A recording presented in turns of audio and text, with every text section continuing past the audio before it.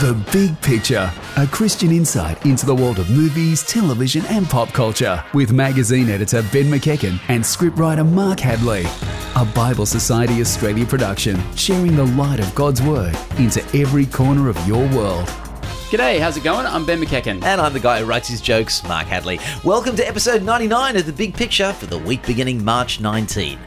And coming up on today's show... Mark, it's all about the love and rose petals and some facial hair. It's Beauty and the Beast remake. We've also got other movies, New, Loving, and The Space Between Us, as well as the top 5 most unlikely couples. You seeing a theme here? It's love all the way this week. Love, love, love, love, love. G'day, Sam. Hello, episode 99. I cannot believe it. I've only been here for about 12, but I'm going to claim it as episode like 99. We're almost at 100.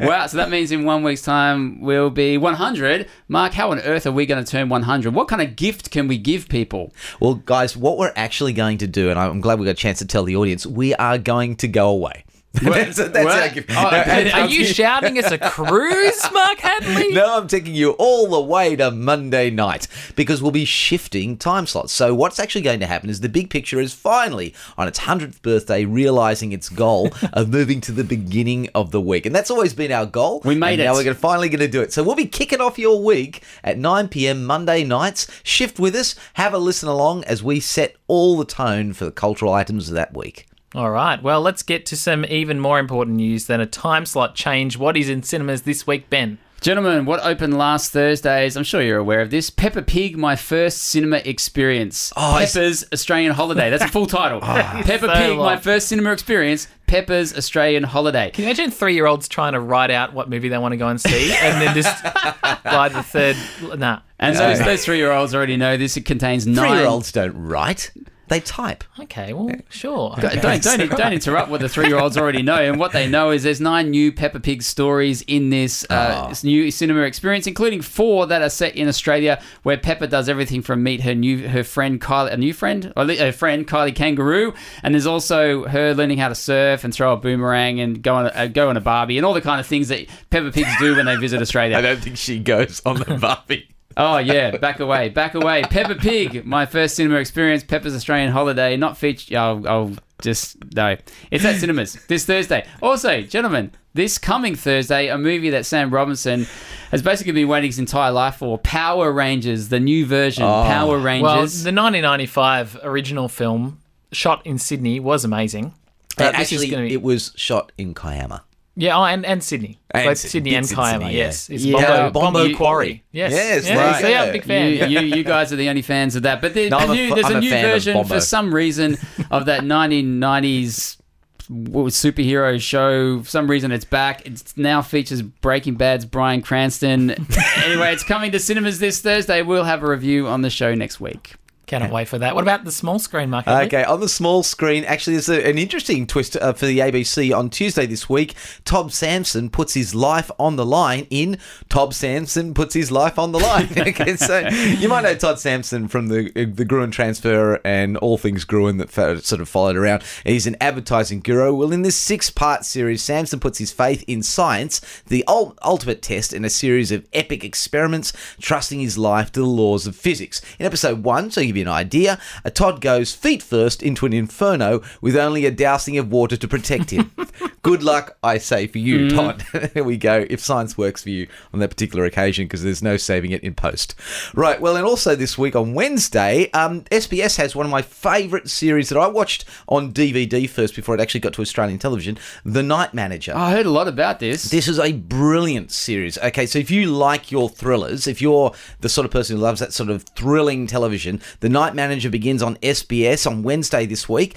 This multi-award-winning drama is based on the bestseller by John le Carre. It's set in the height of the Arab Spring, so you know the changes in the Middle East, and there's a hotel manager played by Tom Hiddleston. You mean Kong Skull Island's Tom Hiddleston? Yes. I believe he did this before his career lurched into Skull Island. He was actually, acting in Cairo, and basically he receives a plea from this elegant, well-connected guest, and it throws him into this world of international crime and money laundering and dealing in weapons, and it's all at the arms of a fellow called Richard Roebuck, played by Hugh Laurie. So we haven't seen a lot of Hugh Laurie since House, and he's back. The pair of them put in fantastic performances. Can't recommend it enough. This Wednesday, The Night Manager. All right, what about some entertainment news? Well, Sam, I believe you're about to make a phone call for us because we've noticed around the city these really big promotional posters that are saying someone's been missing for 25 years. There's a number on the poster that we can call, so we're just going to try the number now. The number 1300 816 776. You dial it, and this is what you hear.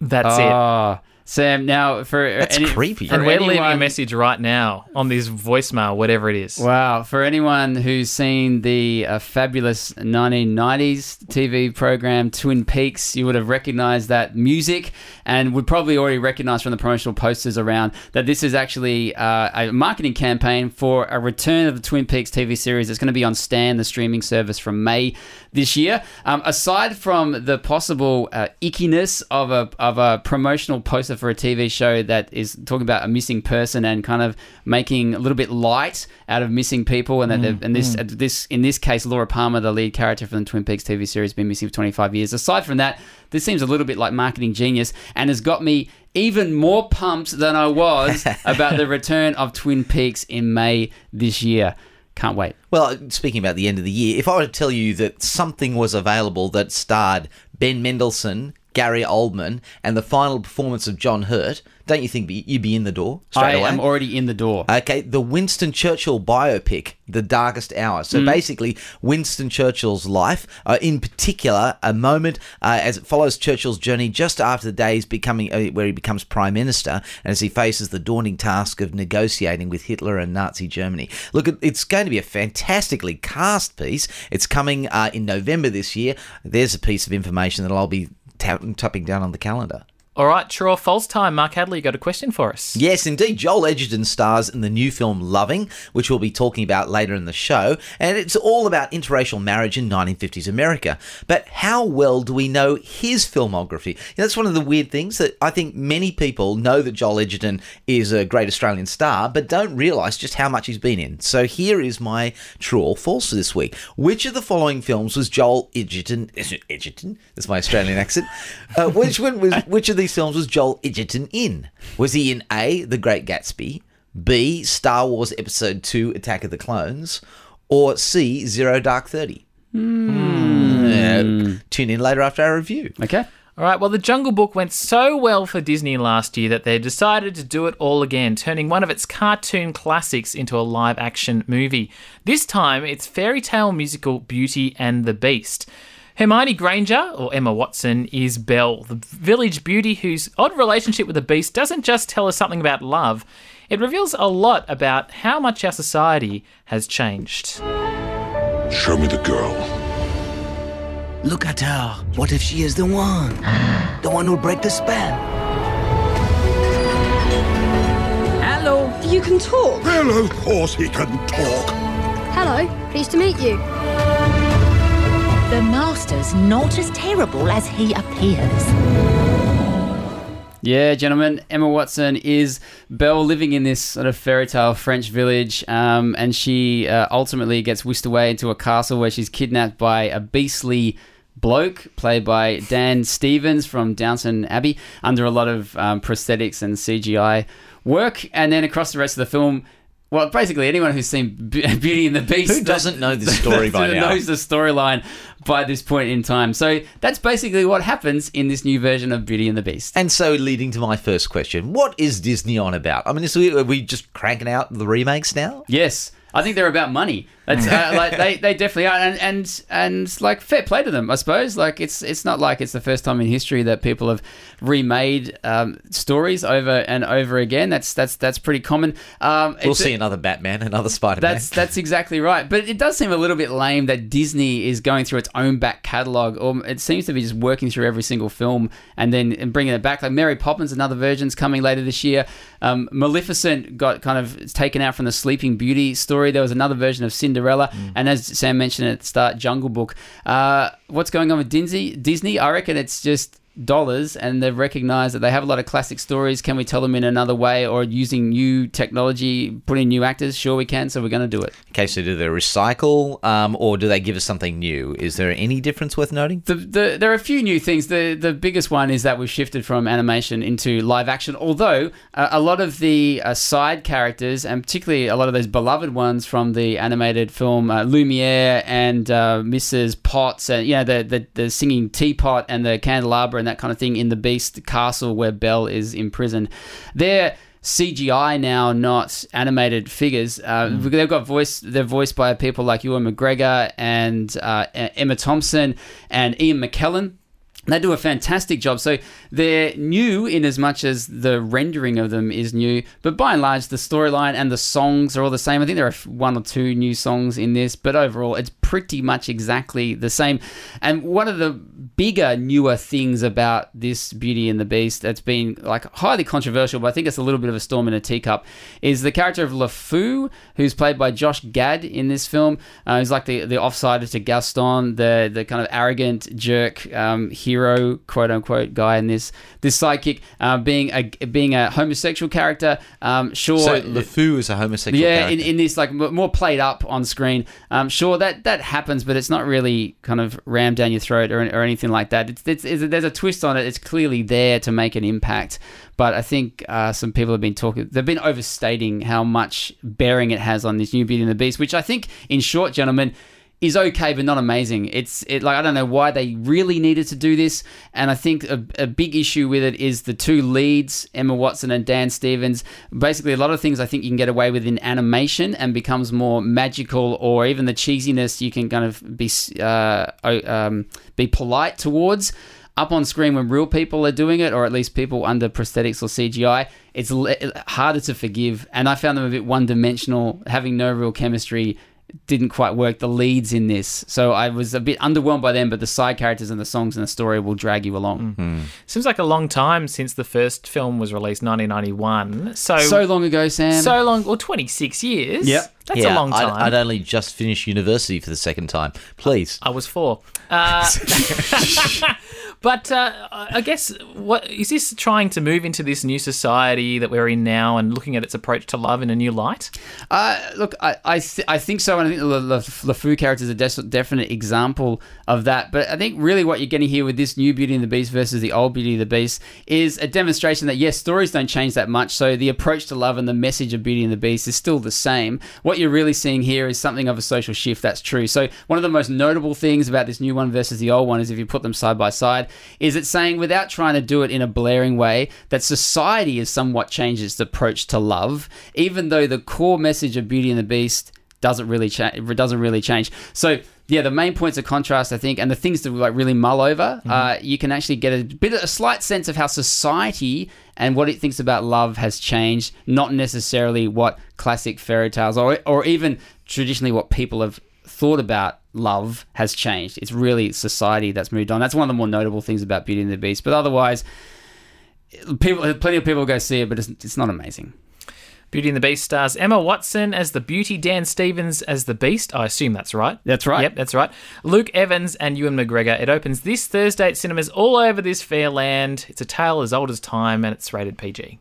Now, we'll be chatting about Loving shortly, the film about interracial marriage in 1950s America, so another tack on love. But Joel Edgerton stars in that, and we figured that most people actually don't realise how much Joel Edgerton has done. So, did Joel Edgerton star in The Great Gatsby? A. B. Star Wars Episode 2, Attack of the Clones? Or C. Zero Dark 30? Anyone? I want to say all. I'm pretty convinced of A and C, and I think he was in Attack of the Clones as well. I want to say all.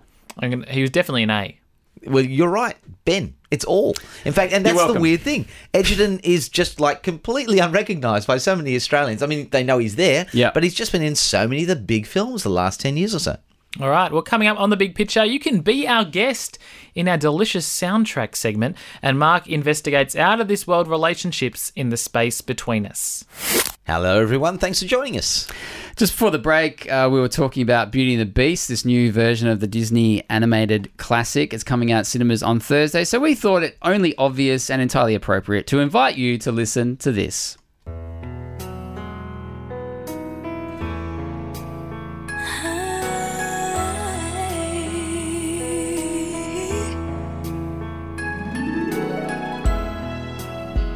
tale as old as time, true as it can be. Barely even friends, that somebody bends unexpectedly. Just a little change, small to say the least, both a little scared, neither one prepared. Beauty and the Beast, ever just the same, ever a surprise.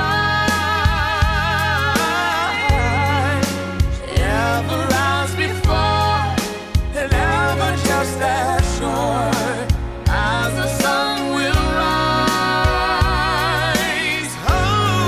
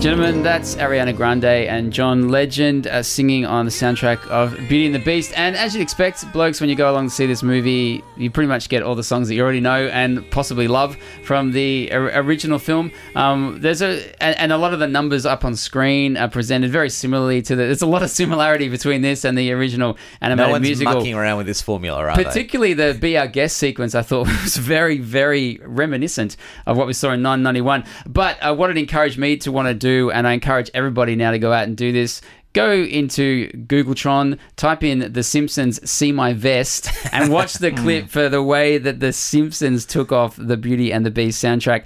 Hours of entertainment, if you just put that on repeat.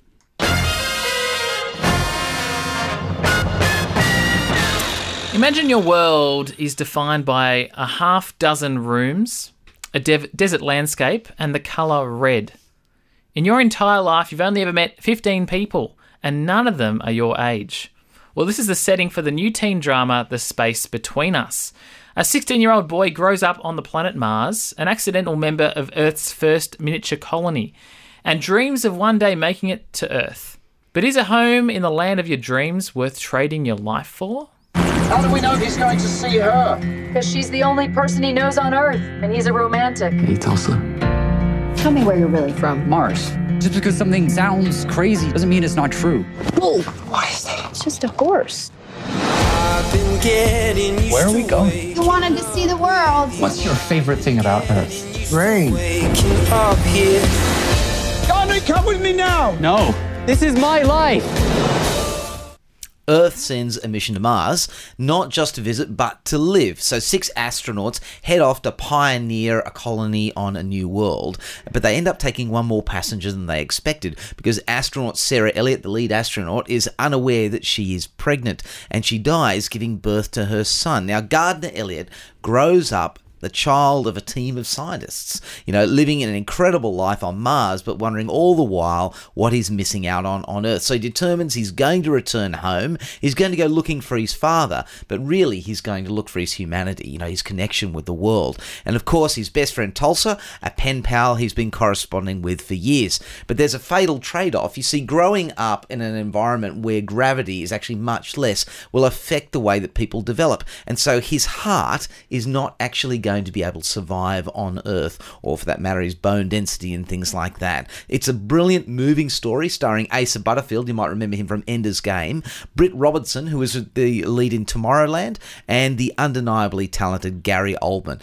To be honest, I can't understand why this film didn't get a larger release than it's not really showing at too many cinemas, is it? The idea that seems to be at the core of The Space Between Us doesn't seem like a new one for Hollywood. I'm not just talking about like in relation to The Martian, say, with movies set in Mars and outer space, but more this idea that a person gives up life just for the chance of experiencing life. Yeah, that's not a new idea. No, there have been a few films about this. I think probably the most famous one that sort of fits this kind of category is The Boy in the Plastic Bubble. You mean the episode of Seinfeld? No, I don't mean The Bubble Boy? No, I don't mean The Bubble Boy. No? Bubble Boy? No. I mean the one that John Travolta starred in. John Travolta? Yeah, in The Boy in the Plastic Bubble. It was about a boy who basically had a condition where he was allergic to air, and so he had to live in this environment. Yep. And then he left in order because it was more important to experience life than to just keep living. And that's really the theme. I mean, the idea is actually about as old, well, it's certainly as old as Jesus' story of the merchant and the pearl of the great price. The idea that there are some things so valuable you would give up everything else for them. And Gardner is trying to find his chance at real life by giving up his life. And what about people back on Earth, like Tulsa, his pen pal, and just the world in general? How do they handle when Gardner comes back to Earth? Yeah, you think it would be like an international PR disaster or something for the space program. Boy is going to return, will probably die. But the reason why... That doesn't sound good. Yeah, that's not a great headline. I can't see how you can actually sell that. There are no T-shirts in that. But the truth is, what has happened is they've covered up his existence the entire time because it would have been a disaster. So he comes back, and they're going to keep him on Earth in quarantine anyway, but he escapes to be with Tulsa, his pen pal, longtime friend. And so Tulsa doesn't actually know he's from Mars. And so there's this whole sort of thing where he's trying to tell her who he actually is the entire time through. And she's undeniably attracted to him, but she doesn't trust him because she can't believe what he's saying. And it's just one of those amazing moments where you've got a complex relationship working its way out through the film, all based on can you believe what somebody is saying to you? And I found that to be really entertaining. This film, it fits into our show about love. Does The Space Between Us tell us anything about love? To begin with, it's pretty much a love story, obviously between Gardner and Tulsa, but also, weirdly, between Gardner and Earth. What do you mean? Well, you see, Gardner comes back down, and he's seeing everything for the first time. So he's going like, I can't believe you've got so many colours. He sees animals. He stops to examine bugs. There are more people than he's ever seen. He's only ever met 15 people in his life. And he's thinking, you can talk to all these people, you can walk about. I can feel the wind on my face is a big moment for him. All these things that we take for granted. Very much so. In fact, there's this line that keeps getting repeated in the film, what's your favourite thing about Earth? That he starts asking people, what's your favourite thing about Earth? And that really got me thinking, because I think we can go a long way in relationships if we just remember to be thankful. It's too easy to breeze over the good things we've got. I know I do it in my relationships. I'm forever just assuming on the people around me who've already proved themselves to me for years and years that they've almost faded a little. And you've got to stop and really count your blessings if you're going to progress relationships. That's one of the things that comes out of the film. The Space Between Us is rated M for mature themes and opened nationally last Thursday. But as Mark said, you're going to have to look for it because it is in limited release.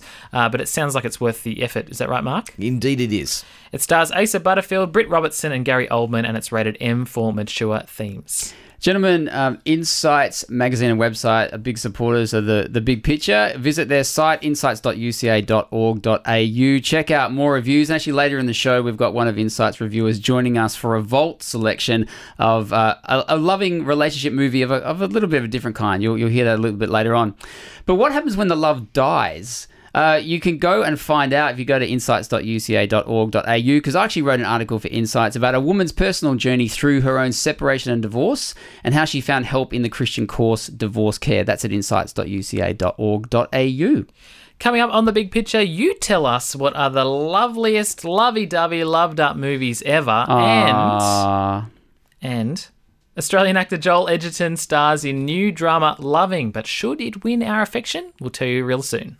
Welcome back to the show. Now, and a special welcome back to you if you're first joining us, which I guess, like, you're not really being welcome back. We're saying hello to you for the first time. If you're just joining us at this stage of the show, you might have missed a very important update. This is episode 99, which means next week we're up to episode 100, which means, Mark? You've come on the cusp of a change to the big picture. We're actually transitioning finally to the Monday night slot we always dreamed of. So we're sure, we've really liked Sunday nights. Sunday nights have been great for us, but Monday... Goodbye. We're out of here. We're going to...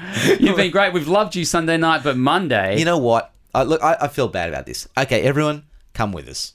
You know, like, we're not going to leave you, but how could we leave you?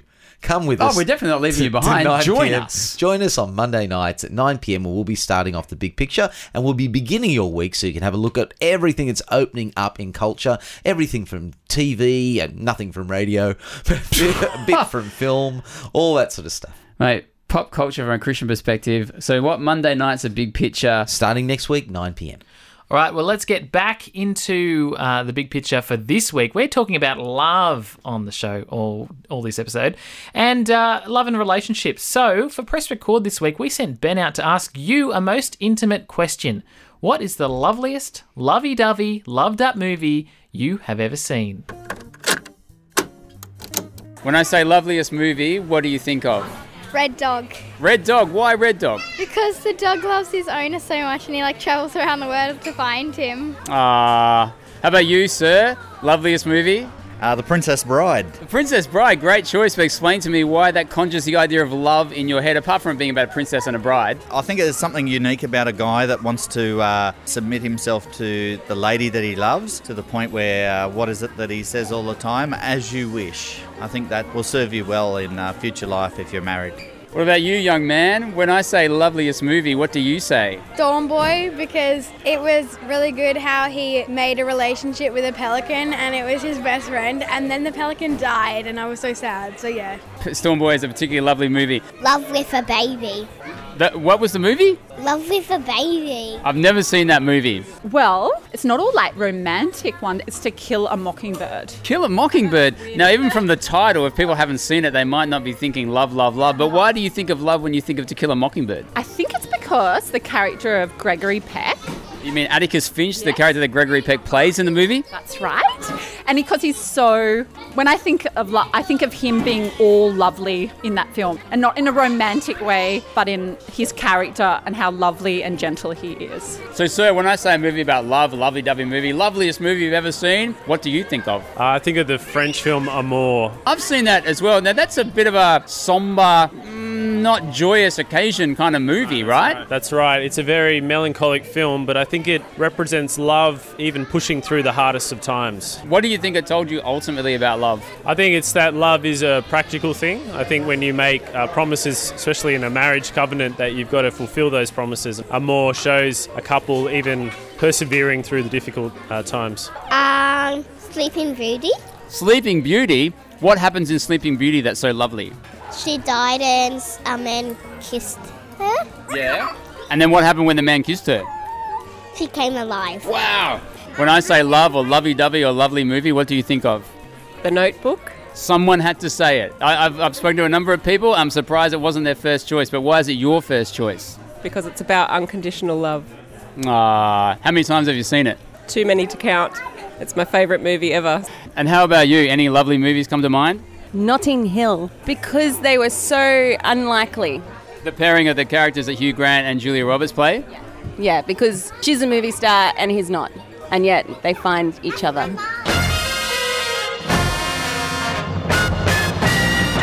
Now, while we're talking about love on the show this week, a few weeks ago we spent a show devoted to race relations. You can visit thebigpicturewebsite.com, that's thebigpicturewebsite.com, to listen to it. And we did that because new movies Hidden Figures and Fences deal with civil rights issues for African American people. Well, this week on the show, Loving is another window into the American struggle for equality, as a white husband and his black wife are threatened by society. Richard Perry Loving being a white person and Mildred Jeter being a colored person did unlawfully cohabitate as man and wife. Richard? That ain't right! I believe this is a battle that could go all the way to the Supreme Court. We ain't hurting anybody. The state of Virginia will argue that it is unfair to bring children of mixed race into the world. Tell that woman to come out here. So amazingly, guys, this is based on a true story. There's so many amazing things about it, including the guy at the heart of it, Richard Loving. His surname's Loving, and it's a massive issue about who he can love and how that loving actually plays out in life. So this is set back in 1958, and as that clip was pointing towards, what the movie boils down to is this relationship between Richard Loving, who's played by Joel Edgerton. He wants to marry Mildred Jeter, who's played by an actress called Ruth Negga, who was nominated for a Best Actress Oscar for this performance. She's African-American. He's Anglo-American, white American. They want to get married. They live in Virginia. They go across state lines to get married because at that time, across the states, there were various different state laws that prohibited interracial marriage. So depending on which state you lived in, you may or may not be able to marry interracially. And what then we see played out across the film Loving is not just their relationship, but how their relationship had a massive impact across these laws in the States. And this took about the space of about a decade. No, there's been a lot of films about race relations, as Sam said in the intro. I mean, how does this one compare? This one's a lot more subdued. I found, given the subject matter and given you and I both talked about Hidden Figures and Fences in the past couple of weeks, and found even if they were a bit subtle that they kind of yelled out their messages a bit more strongly, whereas I found with Loving, the main thing I took away from it is very subdued.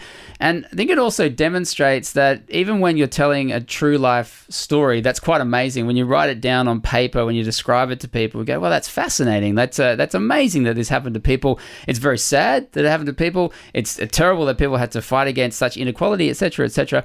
You'd expect from a movie like that you would just be almost instantly engrossed, that this is going to be somehow dramatic fireworks and all that kind of thing. But on this occasion, from an excellent writer and director called Jeff Nichols, I found Loving subdued almost to the point of not wanting to walk out or fall asleep, but being almost amazed at how almost everyday and commonplace this story was. It didn't push things into manipulative territory. It doesn't go for massive crescendos of either fights or standoffs or whatever it might be. I'm presuming that he was following what actually happened to this couple so closely that he didn't actually overbake it or try to oversell it. Instead, it's almost gone the other way.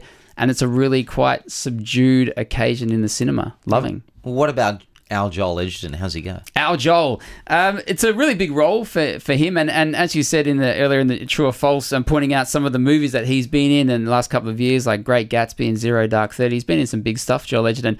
This is a major lead role in a cool, solid, strong American drama. He does well, but a little bit like the whole film overall, it feels so downplayed. I think deliberately so. One of the interesting things I find when you watch a movie that you know is based on a true story, but I don't know the true story that well. I'm presuming a lot of choices that are made are because this is what happened in real life. So some of the dramatic decisions that are going on in this film, such as how every day and how almost mundane this couple is, and they're not really trying to fight for equality necessarily. They just want their own relationship to be like, they just want to live. They just want to live by themselves. So you don't get things sort of pushed in any kind of particular direction. And I think Joel Edgerton's performance is very similar, where he's playing this really clenched-jawed, mumbly, I don't say very much guy who loves his wife, wants to look after her and her family. That's about it. So he does really well with that. But everything from his kind of shock of blonde hair that he's got in the film to the way he carries himself and the way he talks can almost be a little bit distracting, but I've got to figure that this is because Richard Loving in real life was like this, and they tried to do justice to his character. So for Joel Edgerton and for Ruth Negga, his offsider in this, their characters are fine and good, but I think the subdued nature of the whole story actually means that their performances don't scream out from the screen either, which, depending on your perspective, is good or bad as you go through the film. Now, this film is based on something that happened in the 1960s to do with relationships. Is it saying anything about marriage now?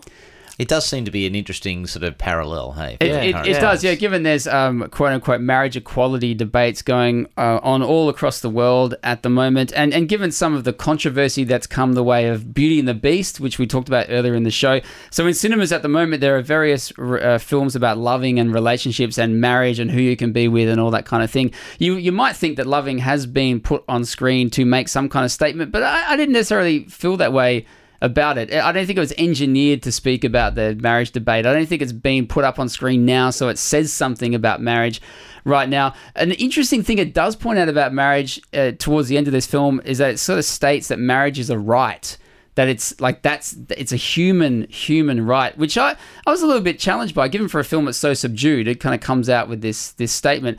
Like, marriage was created by God and handed to humans is a great thing, a good thing that he's designed for people. But to start saying that it's a right, I think puts a little bit of pressure on people that it almost has to happen for you, that you are entitled to this thing. You're living a lesser life if you don't. That's right. And my understanding of the way God's given this to humans is it's a gift and it's a good thing and it's a great thing if you are able to be married. But if you aren't, that's okay as well. Like, you don't have to feel like you're lesser of a person or you somehow missed out on this gift that like is actually your right. So I was a little bit miffed by that with Loving. Again, given it's such a subtle film, well performed, well told, interesting part of history, but I was surprised that it came down almost so heavy on that point. Okay, well, Loving is now showing, but expected to be mainly available at art house or smaller cinemas. It's rated PG for mild themes and coarse language, and stars Joel Edgerton, Ruth Negga, and Will Dalton.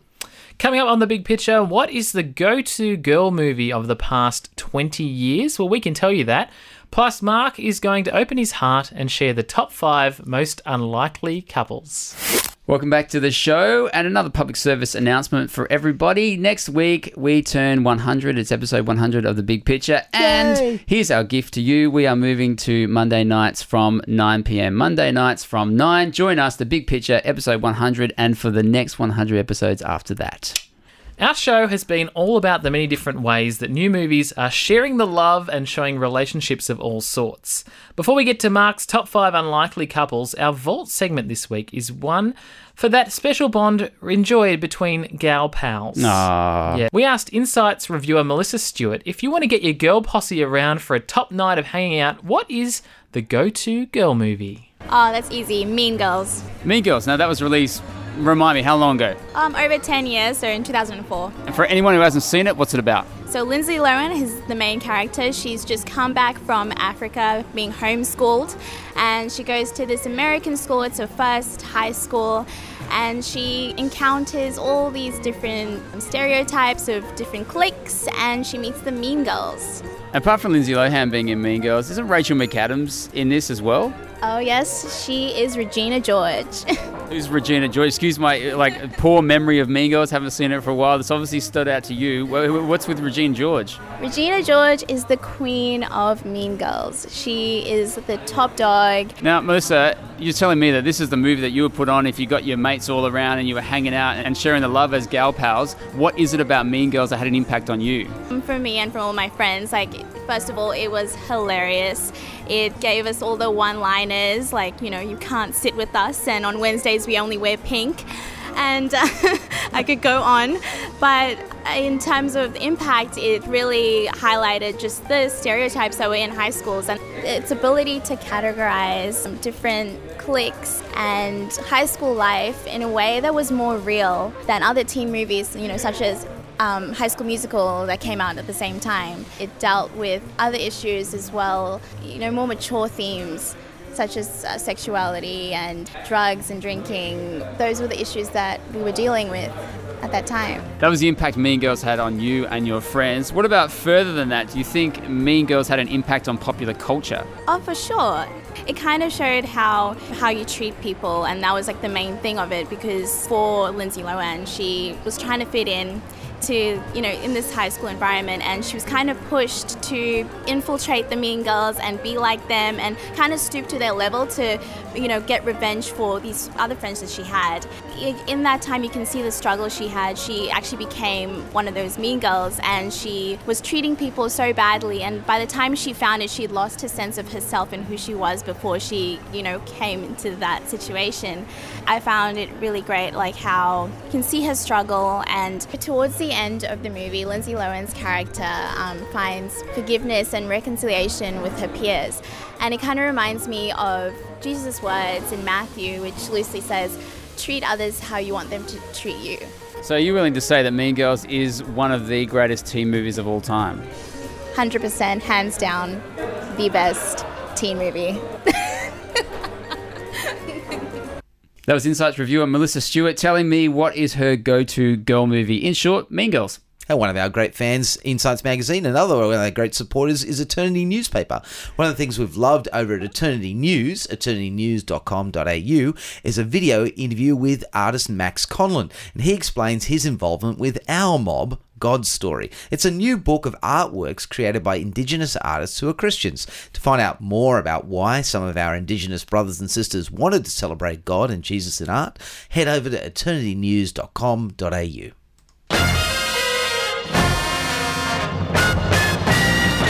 Well, it is the 99th time we're going to do a top 5. Well, you almost sounds excited about it, Sam. Come on. I'm excited. Oh, good. I'm just. I think I don't know how we're going to top this for the 100th show next week. Oh, it's amazing. So I'm kind of just expectations are low. By doing 100 top 5s in an hour. Wow. I'm sure that'll get approved. Stay tuned. If you've got any suggestions you'd actually like to have on our top 100 show, head over to our Facebook page for the big picture, and you'll actually have your opportunity to contribute ideas for the 100th show. Why don't you program for a change? Give us a break. Please do. All right. Well, here's the top 5 for this week, Mark Hadley. This week we're going to be looking at, we've been looking at love all the way through, all sorts of couples in all different forms, and I thought I would take us to the odd couple, the awkward couple, those that don't quite match or seem to spark off each other and give us many great cinematic moments. So let us begin. 5. So it's time to get the obvious one out of the way. In a list of top 5 odd couples, I'm going to begin with The Odd Couple. Uh-huh. Yeah. It was just obvious, wasn't it? So that's it had to be done. Okay, moving on to number 4 then. No, I'm just thinking that, but there have been so many reiterations of The Odd Couple, okay? So even when you say The Odd Couple were one of the greatest odd couples on screen, which odd couple are you talking about? Are you talking about the original guys from 1968, Jack Lemmon and Walter Matthau? How could we be talking about any other? Well, this is the weird thing, because they remade their own role and just changed the name of the film, okay? They did Grumpy Old Men, you remember, in 1993. Yes. There they are again. Wasn't being there the a odd Grumpier couple. Old Men? Yeah, there was. There's the second one. I think they even went back for a third. Grumpiest Old Men? Grumpier Old Men? When you think about it, that model has been used so many times. There's even the fishy version, Marlin and Dory. The grumpy old, the old odd couple in Finding Nemo, okay? But my favourite, in all honesty, is the 1970 TV show. You might know... The Odd Couple TV show. Yeah, the Odd Couple TV show. Tony Randall played Felix Unger and Jack Klugman played Oscar Madison. And I don't know what it is about the da-da-da-da-da sort of like soundtrack, but I think that just coloured in my childhood. Coming home. That was an awesome theme. Yeah, and watching, the Odd Couple and hanging around a bit for a bit of MASH. Maybe with the goodies, flip over to the ABC, watch some goodies, and then that's pretty much it. So, number 5. 4. Now, there's a whole genre of odd couple that sort of sits inside of the Police franchise, okay, if you like. It is Police Academy? Yeah, no, the buddy cop movie. Oh, buddy cop, yes. There's heaps of them. There's 48 Hours from 1982. Tango and Cash. The great 1989 Please don't tell classic. me that's at number 4. No, it's not. All Bad Boys, okay? It's the same sort of thing. It doesn't, it's not racially biased in any way. You've got all sorts of people who can do an odd couple buddy cop movie. But my favourite buddy cop movie has to be Lethal Weapon. Great choice. Yep. Mel Gibson, Danny Glover, Murtagh and Riggs. Riggs and Murtaugh. Yeah, I got that right. Riggs and Murtaugh, I always yep. found that hard to sort of pronounce him. But there you go. The out-of-control cop and the cop who usually plays by the books, but he's soon to about to retire. Yeah, we're getting that right. Yeah. We're on the edge I know that's every buddy cop story, but this particular one, yes. All I need is a few more days to my retirement. So what could possibly go wrong? Oh, no. Now they've sent me a loose cannon. In the shape of Mel Gibson. Oh, dear. Yes, wow, let's not reenact the Lethal Weapon. Film. Let's just move on. 3. Well, when I think of odd couples, okay, I think also of the best of enemies. You know, there are a lot of films where there is a strong relationship, almost like a couple relationship between the hero and the villain, okay? I mean, Bilbo and Smaug, right, have a kind of a tete-a-tete going on in the bottom of the Lonely Mountain. You know, they have a sort of a relationship. A tete-a-tete? Have you seen The Desolation of Smaug? You know, when they sort of chat I have. I'm just the use of wordage. Tete-a-tete? You mean they're kind of sparring or something? Is that what you mean? No, it's French for just talking. Okay. Sure. Okay. Thank you. This is what an education gets you. Okay. Or how about, Hannibal, and Clarissa out of Silence of the Lambs. Do you know what I'm saying? It's that villain hero and there's this relationship. They're an odd couple. And that's not at number 3. That's no. Oh, Sherlock and Moriarty. Okay, the same sort of thing, particularly the most recent version, the Sherlock television series. Yes. You've got that sort of odd couple thing happening. Well, I think my favourite odd couple of all time in terms of villain hero has got to be Sigourney Weaver and the Queen Alien. Okay, don't you think they're just in the Alien franchise? They can't get enough of each other. They just seem to be able to. There they are in Aliens, and then ultimately, and I don't want to spoil this for everybody, but what the heck, I will. When she's eventually recreated genetically, now they're in the one body. Okay, you've got the. Oh, I don't think I saw that installment in the Alien franchise. Thanks very much. Don't worry, but not many people did. There's a 5th one coming out soon. So there's 6, isn't there? They're up to. No, 5th. Okay, I should keep it'll be coming soon. You're counting let's not get into the whole sci-fi lore. Okay, but that said, so I feel like when you see the way they relate on screen, I think there's true emotional energy between them, even as they're trying to tear each other apart. A love-hate relationship, Mark. Well, there's a lot of hate. I'll give you that. Let's move on. 2. So when you're looking at odd couples, you often have the best of friends set. Okay, there are those guys who are just, great friends, but are so completely different. I'm thinking of characters like in Beaches, okay? The two leads are just so different to each other, yet best of friends. Okay, or even think of Best in Show. Okay, there's the best of friends. You've got these weird dogs and their weirder owners, okay? Or maybe, that ultimate of friendships, which is not at number 1, but Kirk and Spock, okay? Yeah, you've got, they're different, and they're an odd couple, yet they're together, okay? Good. A top 5 that doesn't feature Star Trek in one of the numbers. Good. You're growing, Mark. You're growing. At episode 99, you're growing. As a person, I put in for my number 2 top odd couple, Napoleon Dynamite 2004, Napoleon and Pedro. Okay, are they not the craziest couple of friends you've ever met? Okay, John Heder, who plays Napoleon Dynamite, who's just the weirdest guy you've ever met, and Pedro, played by John Greaves, is that understated, vote for Pedro, the guy who's the least likely class president ever, but who's probably going to get it thanks to his friend. I feel like that if you haven't seen Napoleon Dynamite, I think it gets a bit of stick every now and again. Funny film, go see that couple. 1. And now I come to my favourite couple of all cinematic history, my favourite odd couple. Okay, there's another dynamic that you often get in films. It's the father-son odd couple. Like dad is so completely different to son, or the mother-daughter connection. Luke and Darth couldn't be any more different. That's not my odd couple, but you know what I'm saying? Like there are just odd parental relationships. Or in Good Will Hunting, you get a kind of a parental relationship between Will Hunting and Sean. Doc Emmett and Marty McFly. They're an odd. Is that number 1? No, no. But this is one where you don't get to feature in Back to the Future. Okay, no. My favourite odd couple, father, daughter, mother, father, sibling, is Meryl Streep and Shirley MacLaine in Postcards from the Edge. Have you seen this? No, I haven't. You've got to see this film. This is on my people. Pause for a moment. Okay. Have you got a pen handy? Is there a scrap of paper somewhere in the house? Why don't we put it into your phone? Okay, thanks, Sam. I'm going to write this down. Oh, old school. Yeah. Postcards from the Edge is on my top 5 must-see films. Whoa. It is a brilliant film, and all because of the relationship between Meryl Streep, who plays this sort of burnt-out actress, and her mother actress, who's played by Shirley MacLaine, who has aged and still considers herself to be something of a glory, and how Shirley MacLaine's character has always tried to steal the glory from her daughter's life, but at the same time, how they love each other and struggle and get through together. I think you can't go better if you want both a laugh and also an endearing moment with Postcards from the Edge. Remember my 17th birthday party when you lifted your skirt up in front of all those people? I did not lift including my that guy skirt. Michael. It twirled up! You only remember the bad stuff, don't you? What about the big band that I got to play at that party? Do you remember that? No! You only remember that my skirt accidentally twirled up! And you weren't wearing any underwear. Well... So it's risque. Moment. Isn't Postcards from the Edge based on the true life of Debbie Reynolds and Carrie Fisher? Yeah. The two mother-daughter actresses that actually died recently. So this is actually based, I think, on a memoir Carrie Fisher wrote. So if you kind of want to get a sense of how Hollywood can play and turn people into odd couples, then yeah, go see Postcards on the Edge. All right, well, coming up on the show next week, a bit of a change of time slot, which you need to know about. That's right. We'll be on air 9 o'clock on Monday night with episode 100, where we might possibly feature none other than Power Rangers. Yes, there may be Power Rangers. Please tell me we'll be reliving my childhood next week. You can neither confirm nor deny it. You'll have to tune up and power up. Mm-hmm. Okay, well, everything is awesome because the Batman Lego movie will be there too. Everything is awesome too because we'll be turning 100. It'll be 9 o'clock on a Monday night, and I'll be Ben McEachern. I'll still be Mark Hadley. See you then. The Big Picture is a Bible Society Australia production, sharing the light of God's Word into every corner of your world.